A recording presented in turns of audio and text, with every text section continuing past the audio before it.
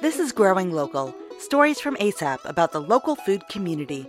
I'm Jen Nathan Orris. It takes farms of all sizes to create a thriving food system. Here in Western North Carolina, some farms sell directly to customers through farmers markets and community-supported agriculture. There are also larger-scale local farms that use food distributors to get produce from their fields to nearby restaurants and grocery stores. Today, we'll focus on a local organic produce farm that transitioned from selling at farmers markets to growing for a wholesale distributor and eventually starting their own packing house, and we'll explore the community partnerships they formed along the way. Beacon Village Farm was founded in 2012 by Danielle and Michael Hutchison. It started as a market garden in Swannanoa, North Carolina, where they grew small quantities of many different vegetables. And so at that point, we were just growing for little markets and some small customers.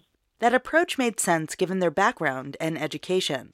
Danielle first became interested in farming at nearby Warren Wilson College, where she and Michael studied sustainable agriculture. I grew up in rural New Hampshire, but fell in love with farming in college. During summer breaks, they worked at a vegetable farm in Virginia and dreamed of starting their own farm one day. Their first iteration of Beacon Village Farm was a good fit for their original goal of growing organic produce in tune with nature and the community. They wanted to expand, but were cautious because they leased their farmland and never knew if it would be available the next season. We were on an annual lease, so every year we could have lost it. They could have not renewed our lease, and then our business wouldn't have had anywhere to go. In 2016, they were ready to purchase their own land in the Crooked Creek Valley near Old Fort. And we came across this beautiful farm field. And I was like, wouldn't that be amazing if it was for sale? And we got to the end of the parcel and there was a for sale sign. There was a lot of interest in the property, but their offer was accepted just in time. Buying this 14-acre parcel created this stability where we're like, well, we have this now and we can farm this and we're in control of this. It was pretty impactful for our business. As they expanded production, they knew they needed a different model for selling the additional vegetables. During the farm's early years, Danielle worked full-time at New Sprout Organic Farms, a distributor of local organic produce. When Danielle and Michael expanded the farm, they joined New Sprout's Network Grower program that distributes food from several regional farms to restaurants and grocery stores.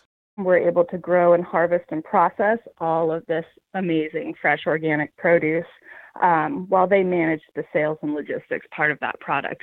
The new model prompted them to change what they produced. Instead of growing dozens of different vegetables to fill a farmer's market booth, they honed in on 7 to 10 really viable crops that sold well in the wholesale market, like kale and lettuce.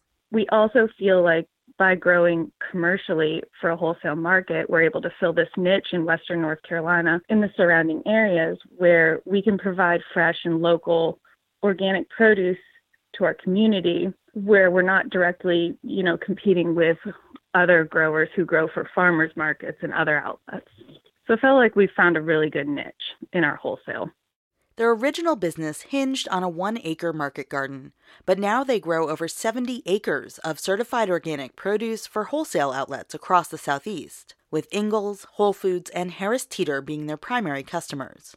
While you won't find Beacon Village Farm at farmers markets anymore, they do foster many close connections with other farmers in the community, like Stephen Beltram from Balsam Gardens. Beacon Village Farm and Balsam Gardens had been working side by side since 2015, both growing for New Sprout Organic Farms, oftentimes farming each other's land, borrowing each other's equipment and labor. So when New Sprout shut down their packing facility last year, we thought it would be a good idea to join forces and build a packing house together. So now we sell our produce together under this single organic certification and food safety program. We've merged our workforce, and so far it's been challenging, but so rewarding.